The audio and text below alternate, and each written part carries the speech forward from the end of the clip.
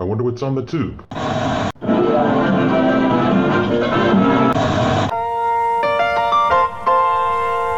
Welcome back. Thank you for being a friend. What you talking about, Willis? You are a meathead.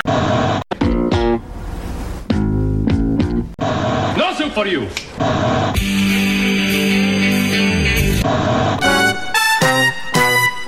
Adjust those bunny ears and don't touch that dial. Because this is Sitcom My Face. I'm Jay. I'm Nick.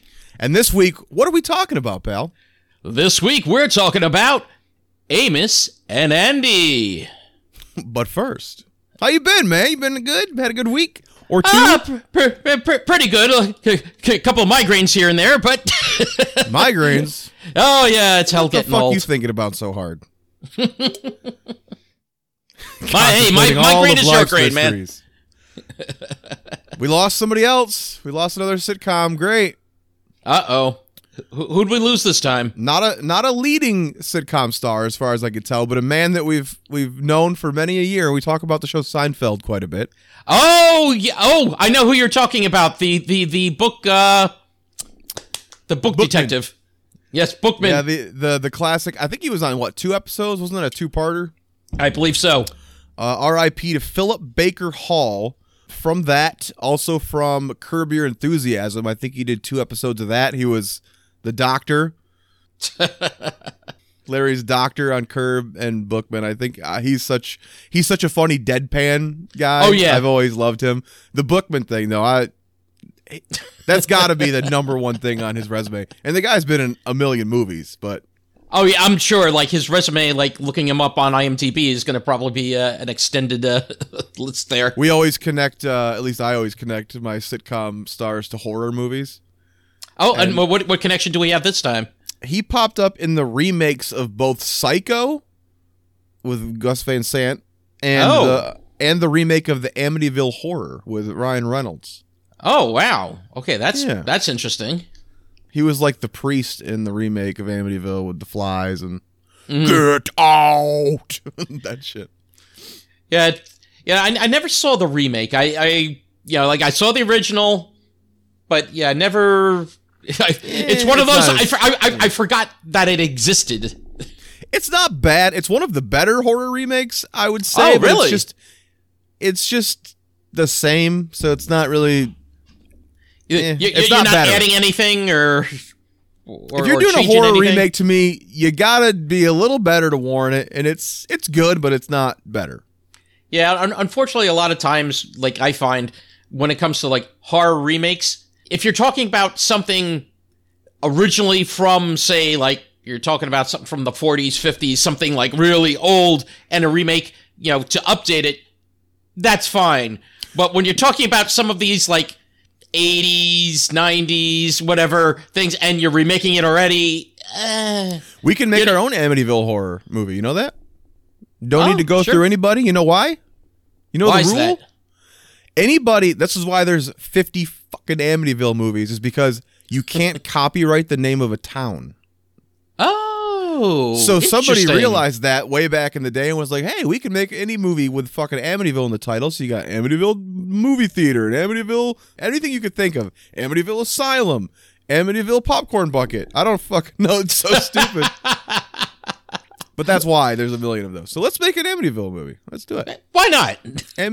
I think there's one called like Amityville Dildo somebody did or some shit. Oh dear God!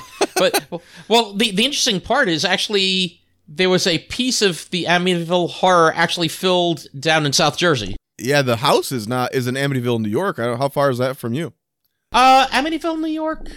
Not that far. I believe it's about an hour. It's got to be shitty to own that house, right? All the people just on your porch all day. Yeah, it's like, hey, buddy, get out. I saw a vlog the other day, and this guy's real smart. He bought the house from Friday. Craig's house, Ice Cube's house from Friday, and he just put a fucking sign on the porch that says, Friday house rules, no smoking, pictures on the porch, $10, you put your money in the box or pay the man. Sweet. There we go. And they had lines down the street. This guy probably gets money all day long. I was like, Buco bucks. That's the way to do it. Oh, yeah. You had sent me also that documentary that I forget what the guy's name was, like Andy or something. No, not Amos and Andy, but the guy that, like he's got a couple of YouTube channels, and he went through that whole Adam the Woo? Adam the Woo. Yes, Adam. Yeah, not Andy. I don't watch that many bloggers or vloggers, but I like him. He seems to be real down to earth, and he goes to such cool locations. Yeah, and the Warner Ranch one you're talking about? The Warner Ranch, where a lot speaking of movies classic, and it sucks. Movies and I believe there were a couple of sitcom pieces in there as well too.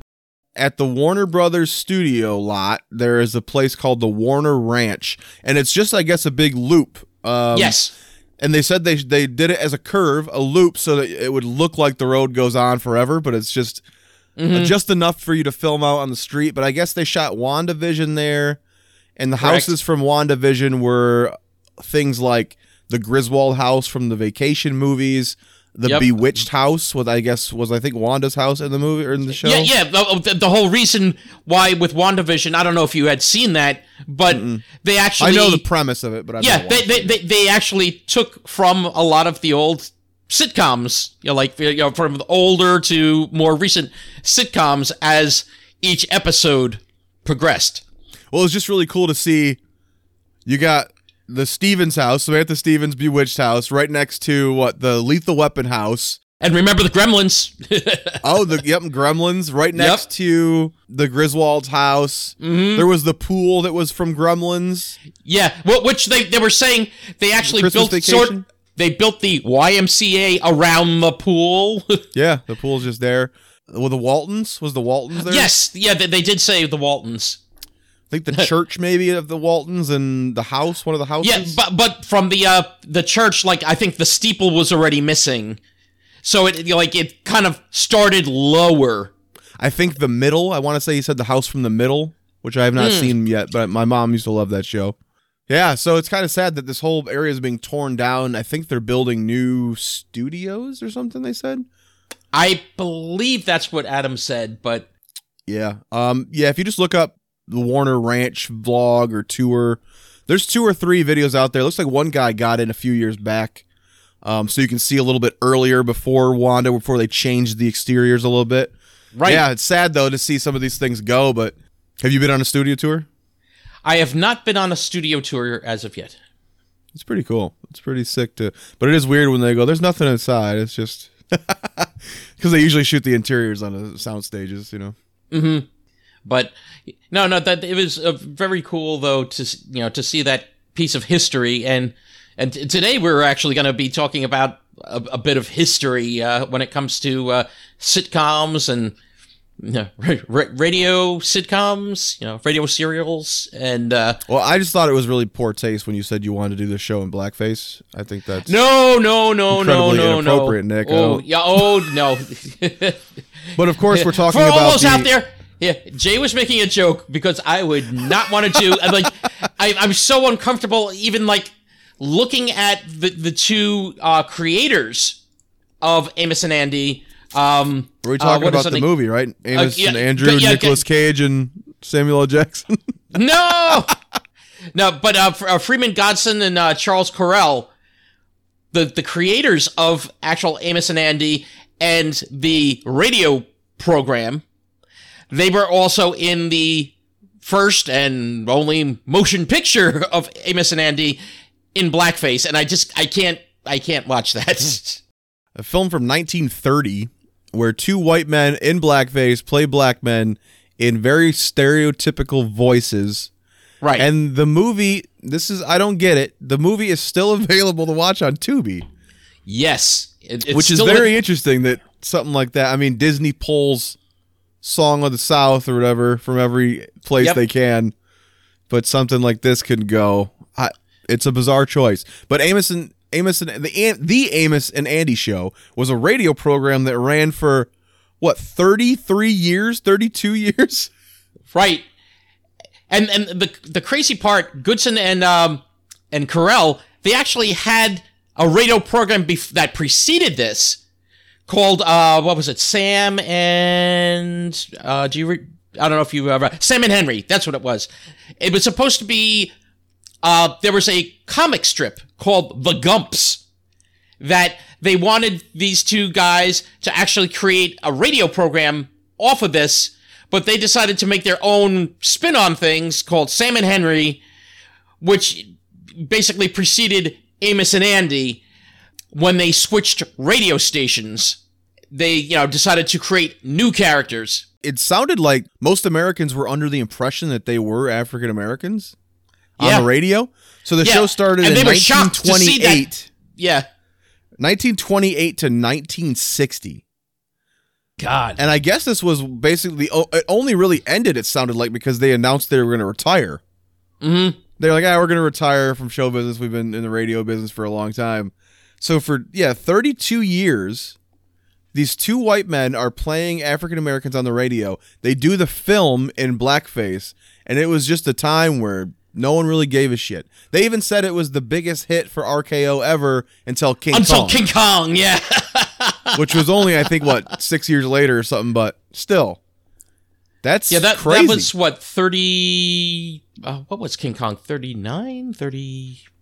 It was definitely in the 30s, yeah. Yeah, definitely a 30s movie.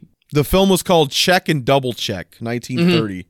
Yeah, and which was a phrase that Amos and Andy had used in their early days. Amos is really just the narrator for the program. It's not really, and that's why the same guy, which one was Andy? Was it Charles Coral or Freeman Goslin? I forget which one's which, but one plays Amos and Kingfish. Yes. And the other one plays Andy, which makes sense because Amos is barely in the show, it seems like. Right. He just comes on to be like, I'm Amos, here's what's going on, let's get to our story, Mm-hmm. And he's kind of like, if you want to say, not the conscience, but he's kind of like the voice of reason usually, because Andy is getting himself in some sort of trouble because of the Kingfish, so... Let's say, how do you describe the plot of this show? Because it's really just, I don't even know the connection between these characters, really. Are they just friends, like buddies from the neighborhood? Or Kingfish is just a conniving man is he a businessman? I don't even know what his business is, really. Is he a lawyer? What the fuck is he? He's anything he wants himself to be. He's just this guy who he's always trying to scam his friend Andy out of money in any way, or anyone really out of money, but usually comes down to Andy. Yeah, and then that's Andy his always usual mark. Yeah, Andy always ends up getting duped because he's a little foolish. And he always ends up at Amos going, here's what Kingfish did. And Amos is like, you're an idiot. And then helps him fix it for a hot second. But exactly. Yeah, Amos really isn't in the show much. I don't understand why the fuck Andy would be friends with this piece of shit, knowing full well he's trying to rip him off at every turn. The interesting thing is, like, the three of them are part of the, well, what is the thing? The Order of the Sea, the Royal Order of the Sea, I think, is the brotherhood there. Kind of like in the Honeymooners, the Royal Lodge of the Raccoon Lodge, and then the Flintstones, the Royal Order of Water Buffalo. So the radio program goes for years, and then when the show comes along in 1951, they do the live action television show that ran from 51 to 53. And had 75 episodes. I saw different numbers, but the main consensus seemed to be about 75. Well, it's a little weird because it's of what had originally aired. It was less than 75. They came back for 13, right? There were 13, and then there was another 13 that were produced it was supposed to be like sort of like a spin-off called the Adventures of Kingfish. Mm-hmm. But it aired in reruns under Amos and Andy title. Yeah. They said they wanted to get it was a CBS show, and they wanted to get syndication. They didn't think they had enough, I guess, so they came back, which is weird. The show's over, done. They just bring everyone back for 13 and then another 13. Yeah. It's interesting in the fact that, like we said, that it was played by these white guys on the radio, and at this time they were smart enough to be like, hey, let's not fucking do blackface on TV. Let's get a real African American cast to play the roles. Right. So, I mean, and this was the first full black African American cast. Right. And particularly the leads, but yeah, like really the whole cast with a couple of sporadic Caucasian characters. Like one was like a judge. There were just a couple throughout. I love that I pointed out to you the documentary that was from like 86. Because a lot of the reviews and stuff I was seeing references to this documentary, so I searched for it and finally found it on YouTube. It's on YouTube. It's just called Amos and Andy Documentary, but the actual title is Anatomy of a Controversy. It was really good for an 86 TV. It's only an hour long. So if you're interested in knowing about the show, I would highly recommend that. And it's got so many great little clips. For a documentary to have that many actual moments from the show was good for me. Truthfully, you're almost watching a full episode of Amos and Andy. The best of, the best bits. Yeah. So they showed, though, the moment when they introduced the TV character actors to the audience. Yeah, to a live audience. Mm-hmm. And we're like, we know you're used to us, but wait till you see these guys. And it looked like it was like instantaneous. Like, well, yeah, like we like right, like guys. they embodied the characters of Amos and Andy and the Kingfish. That had to be so weird to be one of those guys, right? They're coming into the shoes of these white men been playing these parts for all these years, and it's like, how? I mean, it's got to be exciting because I'm sure African Americans didn't really get opportunities like that at that point. No, at that point, but also no. It's got to be really weird. Like it's got to be a strange feeling. Right. No, it is like kind of like it's strange origins, and to walk in, to now make yourself a part of this thing that has this odd origin. Yeah, it's got to be a very, very complex emotions, I guess, if you want to call Interview with one of them I saw said, like, he goes, it was weird because we were breaking ground, but we were also, like, hated at the same time. Mm-hmm. He goes, we thought we were pushing boundaries for African Americans in show business, but they were pushing it right back at us. Like, you're doing it wrong. So talk about the controversy this show had when it aired. Yeah, well, here's one of the things that they said may have also been like one of the reasons too. The time that this show aired, actually, the NAACP was having a convention around the same time as the debut of Amos and Andy, so it became this almost linked piece that it's like, oh, okay, well, you're not going to pull the one from the other now all of a sudden. And the NAACP took exception with the way the portrayal of African Americans was being done on TV. And I didn't think about that when I was first watching it. So after I saw the documentary and I watched a few more, I was trying to look at it from a different perspective. And it's hard for me because it is a really funny show. Like, I did laugh. Oh, yeah. I belly laughed there a lot were in some this, and I did not think totally hilarious moments in this show. As Marla Gibbs says in the documentary, she goes, it wasn't that it was a bad representation of us. It was the only there was nothing to representation balance of us. it. To say, okay, like here's another African American portrayal, and here's another one, because no, it's like, okay, this is it, and this is all you got, so that's all you have to base on.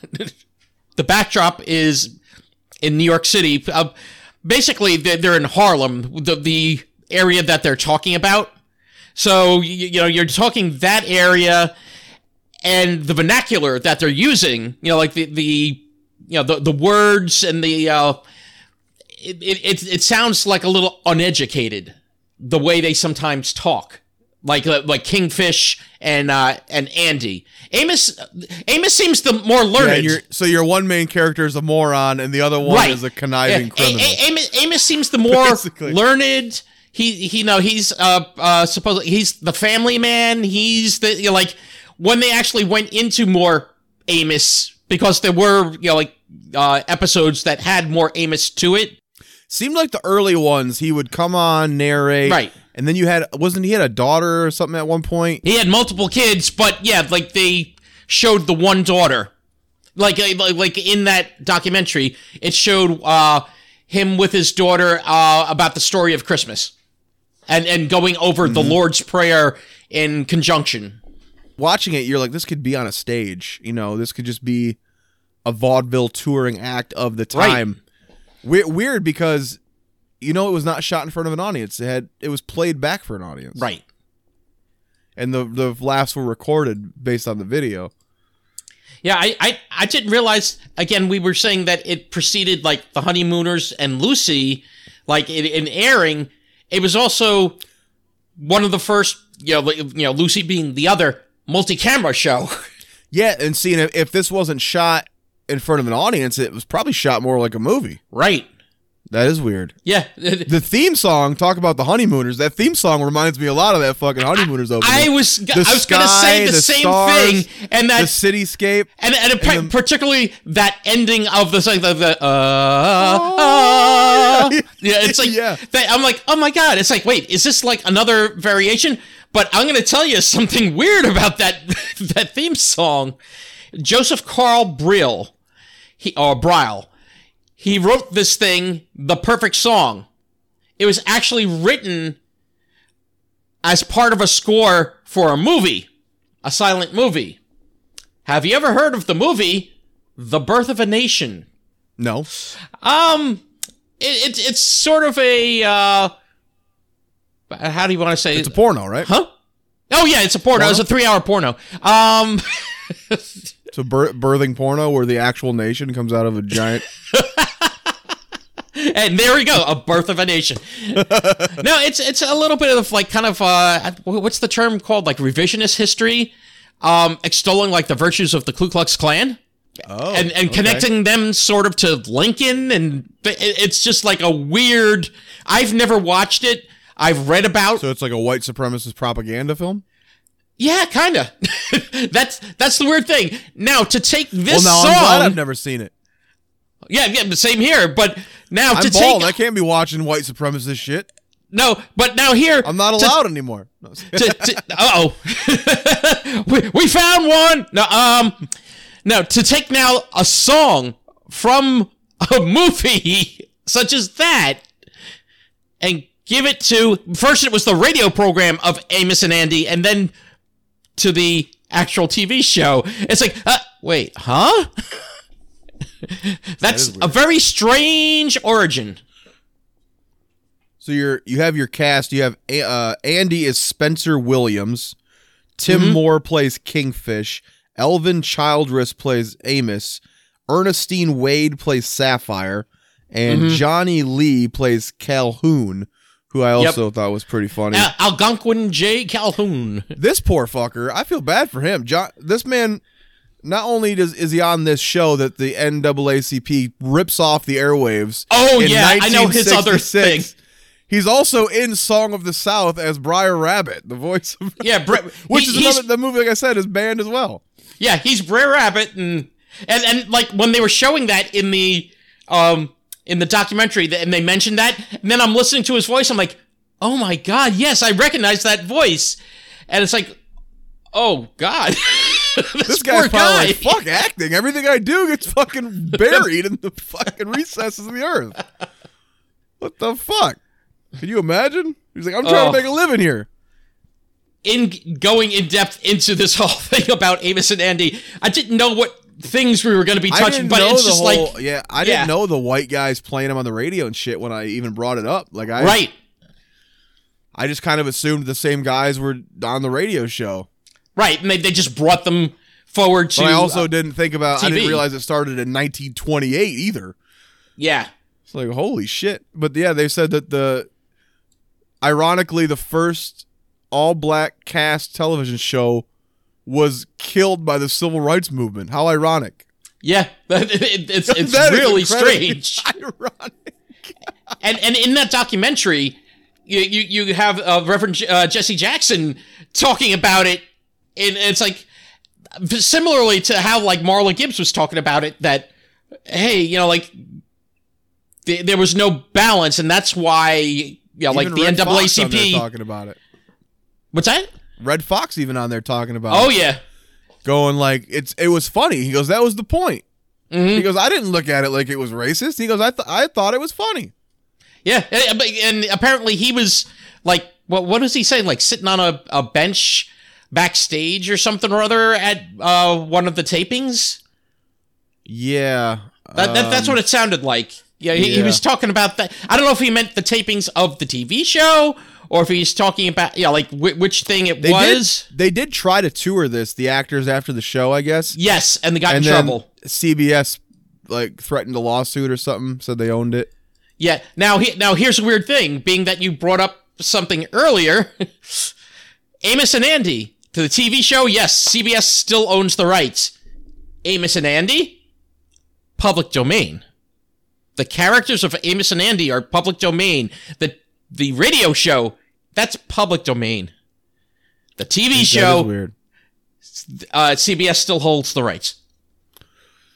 That is weird. If someone was telling me that Winnie the Pooh just went public domain, so Disney lost their grip on it, the character Partially. because the book, so the book character is like Yes. public domain now. Yes, the actual character Winnie the Pooh from the book and Christopher Robin and all those characters, yes, those are public domain. But if you see Pooh with a red shirt on, you better be careful because Disney owns that. That's the Disney Pooh. Said they're doing a horror movie, Winnie the Pooh. Someone is going to do the horror version. Oh my what if God. what if they wear a white shirt and then throughout the movie it gets more and more stained with blood? Blood And to then become there's red. a red shirt.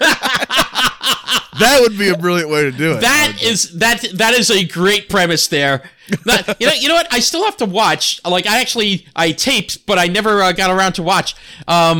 Did you ever watch the Banana Splits movie?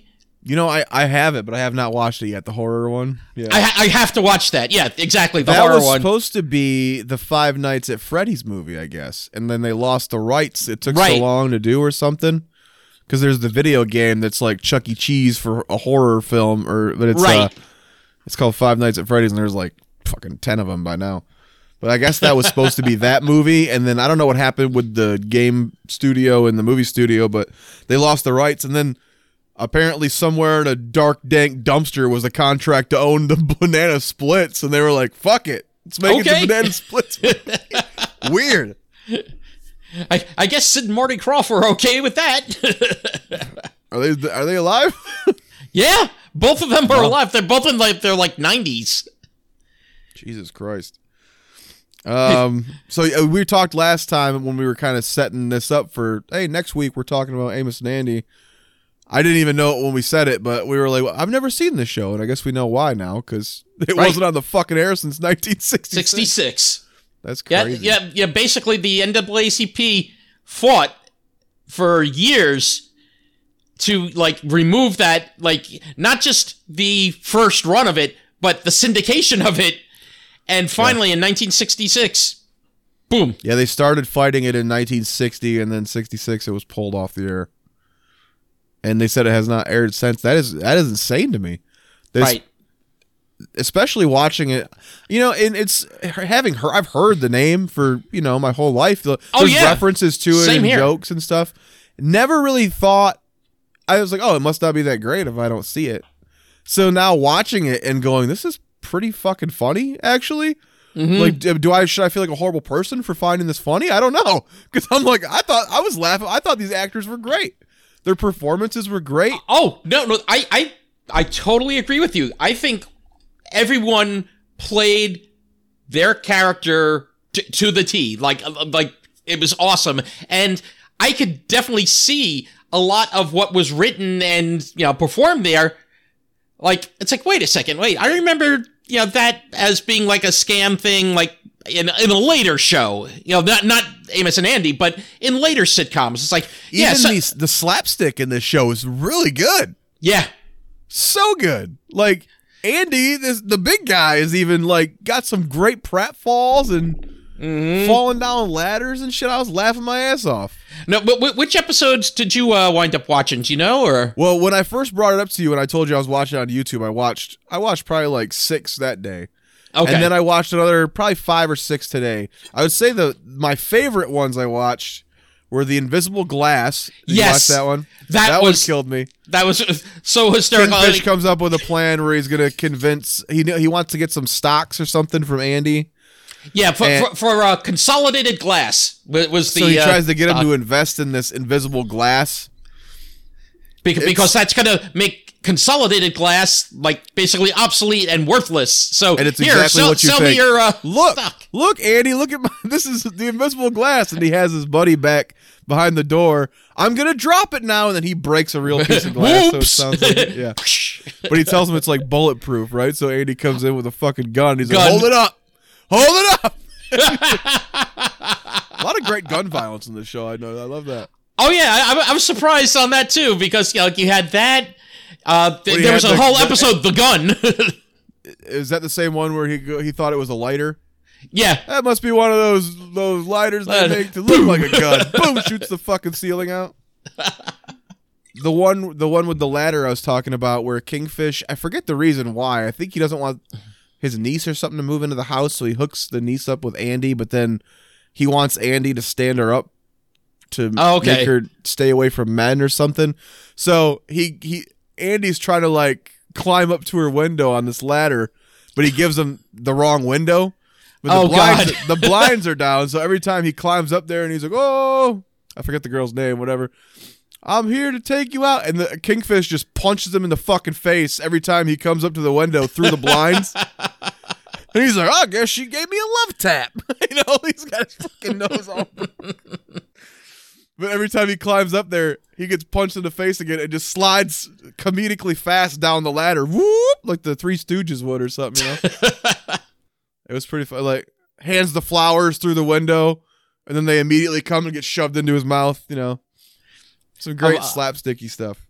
What was another one I saw? I saw the one with the raising the chinchillas to make a coat. Now, like you and I, if we went into like a pet store nowadays, like like you get a chinchilla. What are they? Maybe like what are they? $100 or something or other? Those were a hot pet for a minute. I remember everyone had a fucking chinchilla. In the late 90s, and I have not seen a single person with one since. I don't think. But apparently, maybe NAACP came after the chinchilla owners too. I don't know. Yeah, yes. The National Association of Chinchilla. But apparently though, like back in those days, because also they were making a lot of chinchilla coats. That chinchillas were the hot item, and it was very expensive to.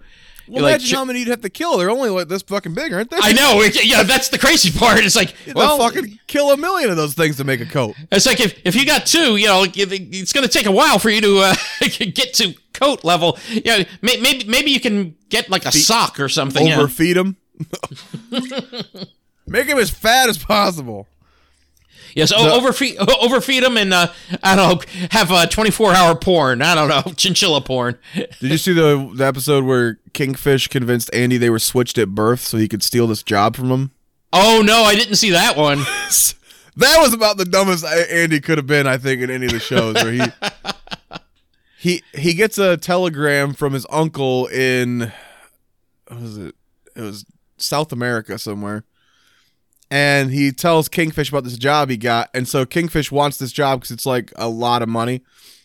So he's like, we were switched at birth, right? And he gives this whole fucking thing.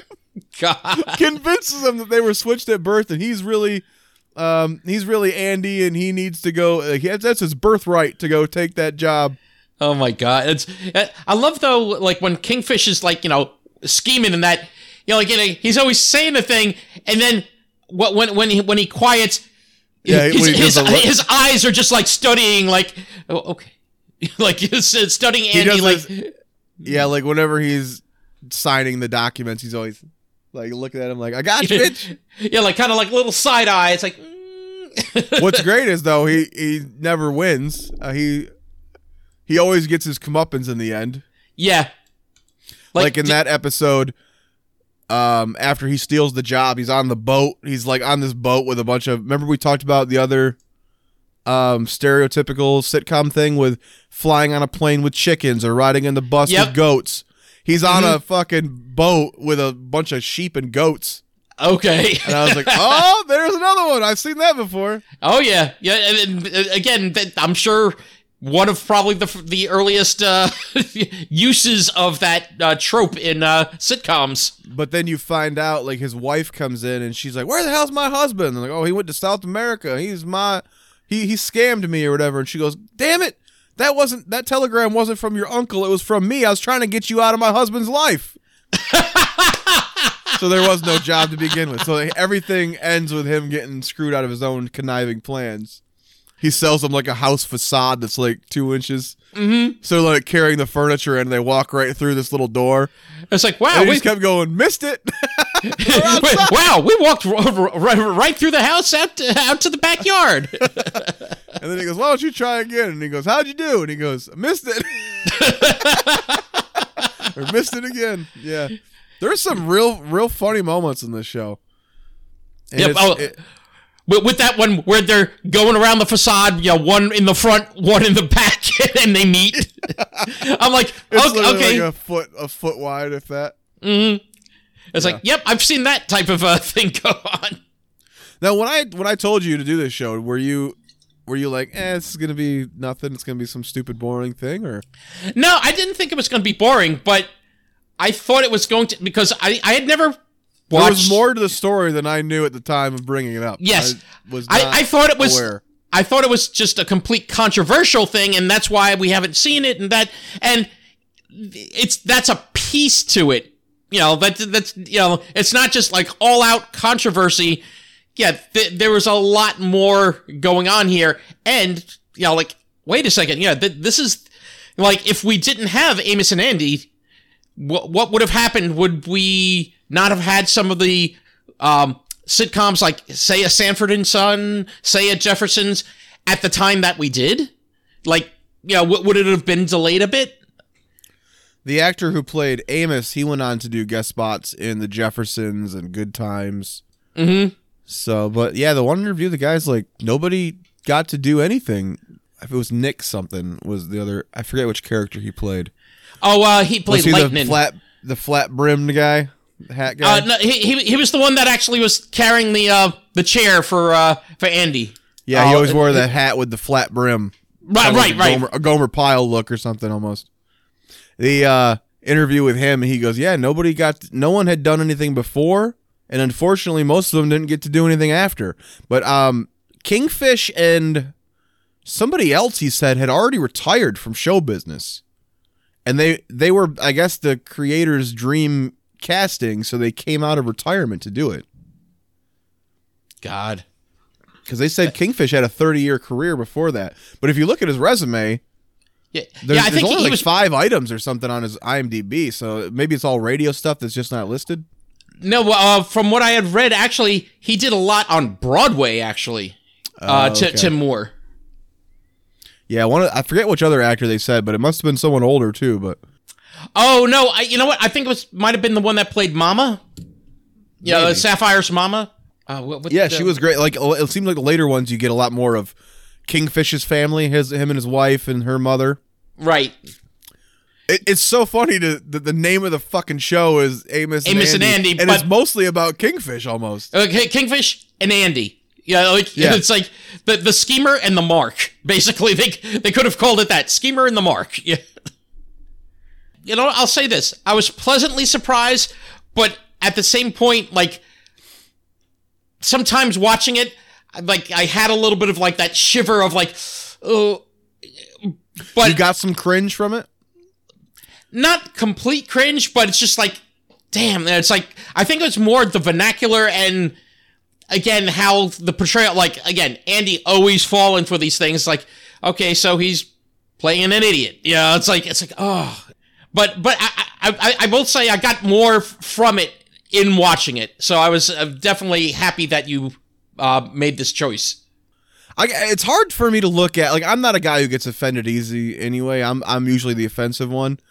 But when it comes to race, it's not. I can't be the one to be like, I'm offended for you. Like, I get it. But I'm also that guy who's like, anything that's funny is almost acceptable to me, and it like stand-up comedy. Fucking love stand-up comedy, and some of those comedians have the worst fucking acts that are just horrible and offensive. And if you do it right, you win me over, you know?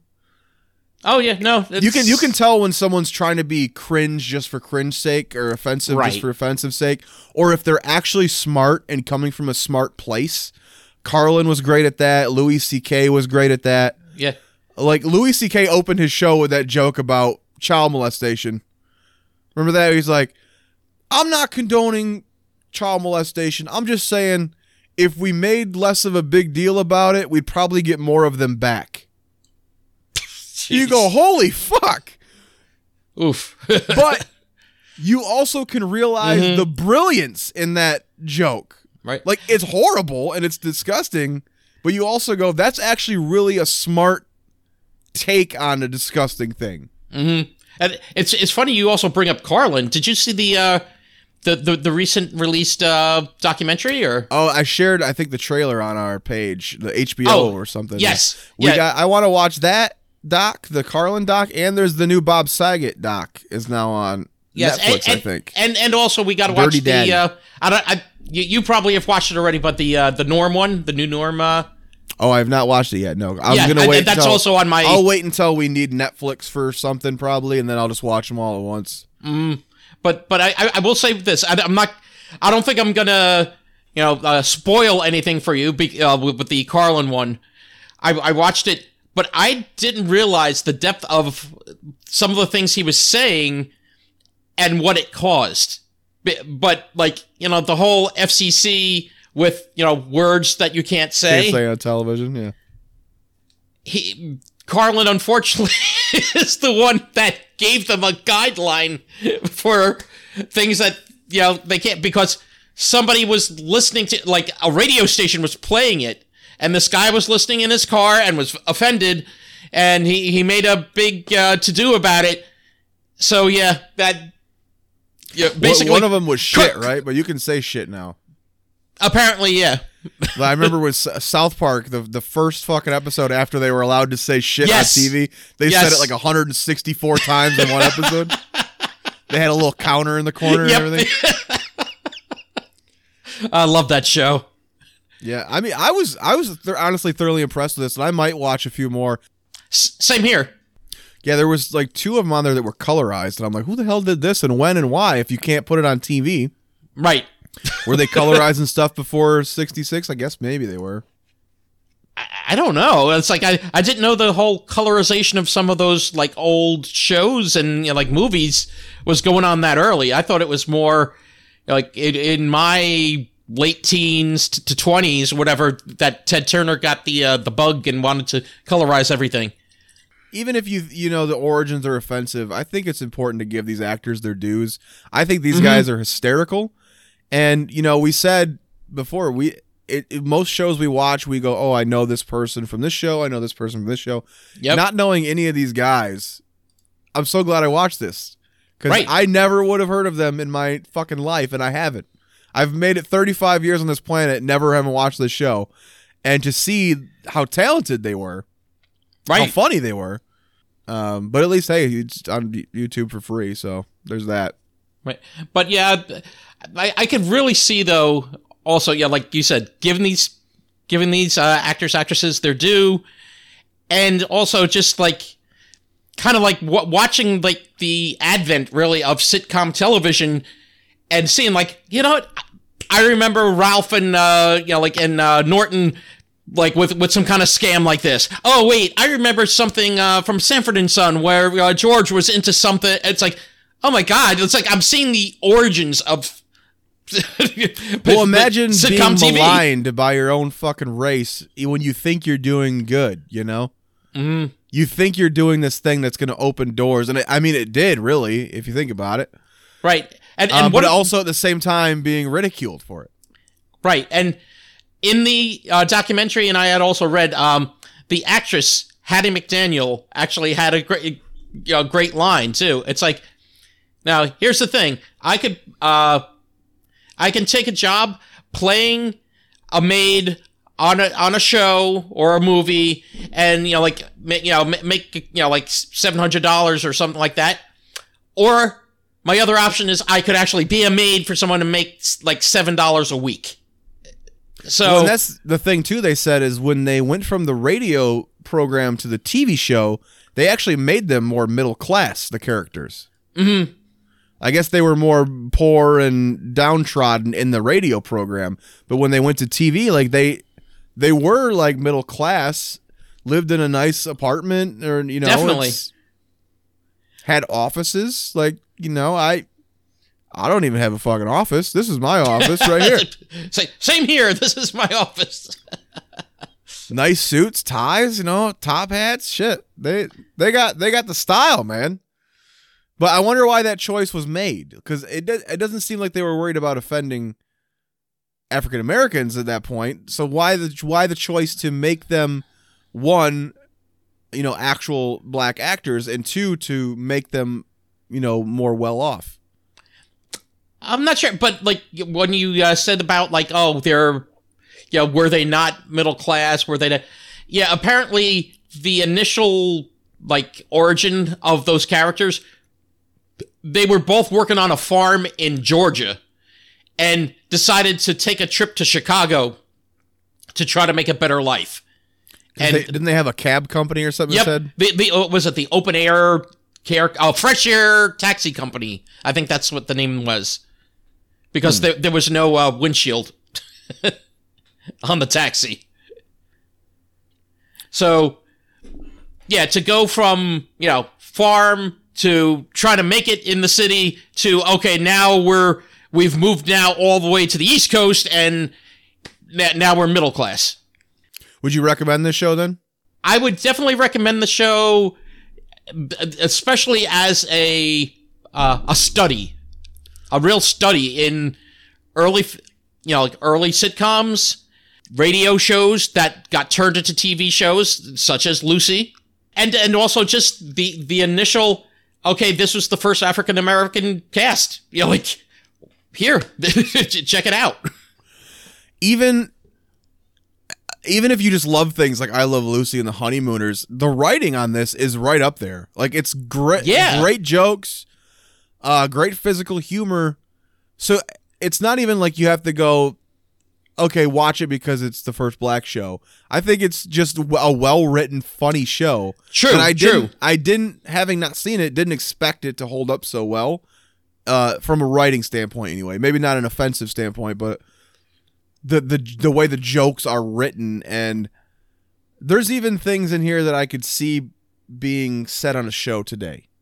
Like, oh yeah, definitely. From the just wisecracks and that kind of thing, That's how smart it feels. So true. And I know I was reading, and I don't know if it was the writers for the radio show or if some of those writers came over to the TV show, but a couple of the writers apparently went on to things like The Munsters and what was the other show?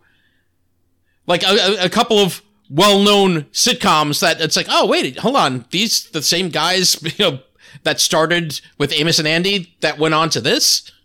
Can we talk about that abomination of a fucking remake real quick? The Munsters. Oh yeah, again, I've just seen the pictures so Why far, the fuck? and I don't know. Universal, why the fuck would you give the Munsters to Rob Zombie? That motherfucking. No. See my Halloween collection back here? The man who fucking raped the Halloween franchise. Ugh. Halloween's got some of the highest highs and the lowest lows. And then you let this man come in and butt fuck the lowest of lows. And you're like, what the hell? Why is there rape in a Halloween movie, Rob Zombie? Why is there rape in all of your movies, you fucking weirdo? Yeah, that's true. I'm trying to think. House of a Thousand Corpses. Is Grandpa going to be fucking bending Eddie Munster over the fucking mantle? Like, what's going on here? It's supposed to be PG, too, which, if you've ever seen a Rob Zombie movie, PG, really? Really? I don't know how that will work, but... And his wife has got to star in all of his shit, even though she can't act her way out of a paper bag. Anyway, look forward to the Monsters fucking remake. Jesus. Well, maybe we'll cover the show next season. I was going to say, yeah, maybe next season we can get into some of the horror-based sitcoms, such as The Munsters and The Addams Family, or like things such as that. What are 2 shows you want to cover next season, real quick? I would love to get into one of those 2. I'd like to actually do Everybody Loves Raymond. I'm a big Ray Romano guy. Yeah, it's probably time to do Raymond. Hey! No, he's got a wife. I'm gonna suck his dick so fucking. I'm gonna suck millions out of his dick. I'd like to do. I want to do F Troop. I think. Oh, great show! Fucking love F Troop, and there's some comparisons to this. Oh yeah. Oh no. There's and definitely our last some. show. And our last show we covered the Kids in the Hall. Death Comes to Town. Oh, that was. Have you watched any more of the new season? Kids in the Hall? No, but I've watched a shit ton of the sketches from the old show on YouTube. Oh yes, yeah, love those. But yeah, did check out the new show. I've checked out the first 3 episodes. Freaking hysterical. Do we have anything else on Amos and Andy? You want to tell them what we're doing next week? Well, next week, I believe we are going to do My Wife and Kids. Yeah. Wait, that didn't sound right. I didn't know you had kids, Nick. Yeah, I didn't know I had kids either. Oh, okay. Please don't do them. No, I believe the show we will be watching is My Wife and Kids. Yeah, from one of the earliest black shows to a much later black show. Yes, much later. I forget what's his early 2000s. I've been watching a lot of it in the last couple of weeks, but we'll discuss that more in depth as we get there. Yeah, and we're almost done with season 1, and also hopefully we have that other special coming up as well that we mentioned a tidbit last week. Yes, so I think we're gonna do 2 more shows, and then we're gonna do two little season enders that are gonna be kind of fun. So, if we can find a way for you to get your hands on this show, we gotta do this one too. I was telling him before we recorded. Oh my god! Who fucking put in the comments right now if you knew there was a spin-off of Home Improvement starring Dave Chappelle called Buddies, and originally supposed to be starring also Jim Brewer. There's an episode of Home Improvement with Jim Brewer and Dave Chappelle are on Tool Time, and I guess it was such a big freaking hit that they gave these guys a spinoff, but they fired Jim Brewer and recast him with some other guy. And I guess it fits in with the racism talk of this episode, because the whole premise of the damn show is literally just, I'm black, you're white, and we're friends. How crazy is that? I think there was 12 or 13 episodes, and for some reason they say the best 10 episodes are on this DVD. I don't know why the fuck you wouldn't just include the last couple, but whatever. How bad are those 3? Just after watching the 10, we have to know. Yeah. We have to imagine, I guess, how bad were the 3. So maybe we'll be able to do this show. We got to find a way to let Nick watch it too, because I'm not going to let him pay $60 for it. I'm sure it's terrible. But it's literally marketed on the front of the DVD case as the show Dave Chappelle doesn't want you to see. Which reminds me of like Texas Chainsaw The Next Generation. Oh, God. When that was like shelved, but it starred Renee Zellweger and Matthew McConaughey, who were nobody at the time. Yeah, at the time. And then a few years later, they're fucking huge, and the studio was like, "It's our time to shine, boys!" And they're like, "Let's put out Texas Chainsaw Next Generation, starring Matthew McConaughey and Renee Zellweger." That's the kind of shit they hope you get, bury. So I can only imagine, and I guess by all accounts, I seen an interview or something where Dave just basically flat out refused to talk about the show. Wow. Okay. So must really be good. Yeah. But, alrighty. Where can they find us, Nick?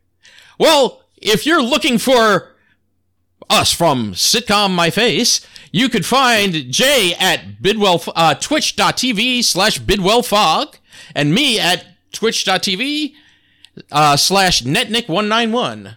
You can email us at sitcommyface@gmail.com, facebook.com/sitcommyface. I try to post a little bit on there each week, but we're also sharing, previous episodes and the new episodes. We're getting a few likes here and there. We got over 100 and something, 115, I think, or something like that. Sweet. Let's get them numbers up, get them thumbs right up the butt. But yeah. And eventually, I guess we'll post shit on Twitter, which we are also sitting on my face. You can, it took us forever to get that name, but finally we got it. But we just have to post.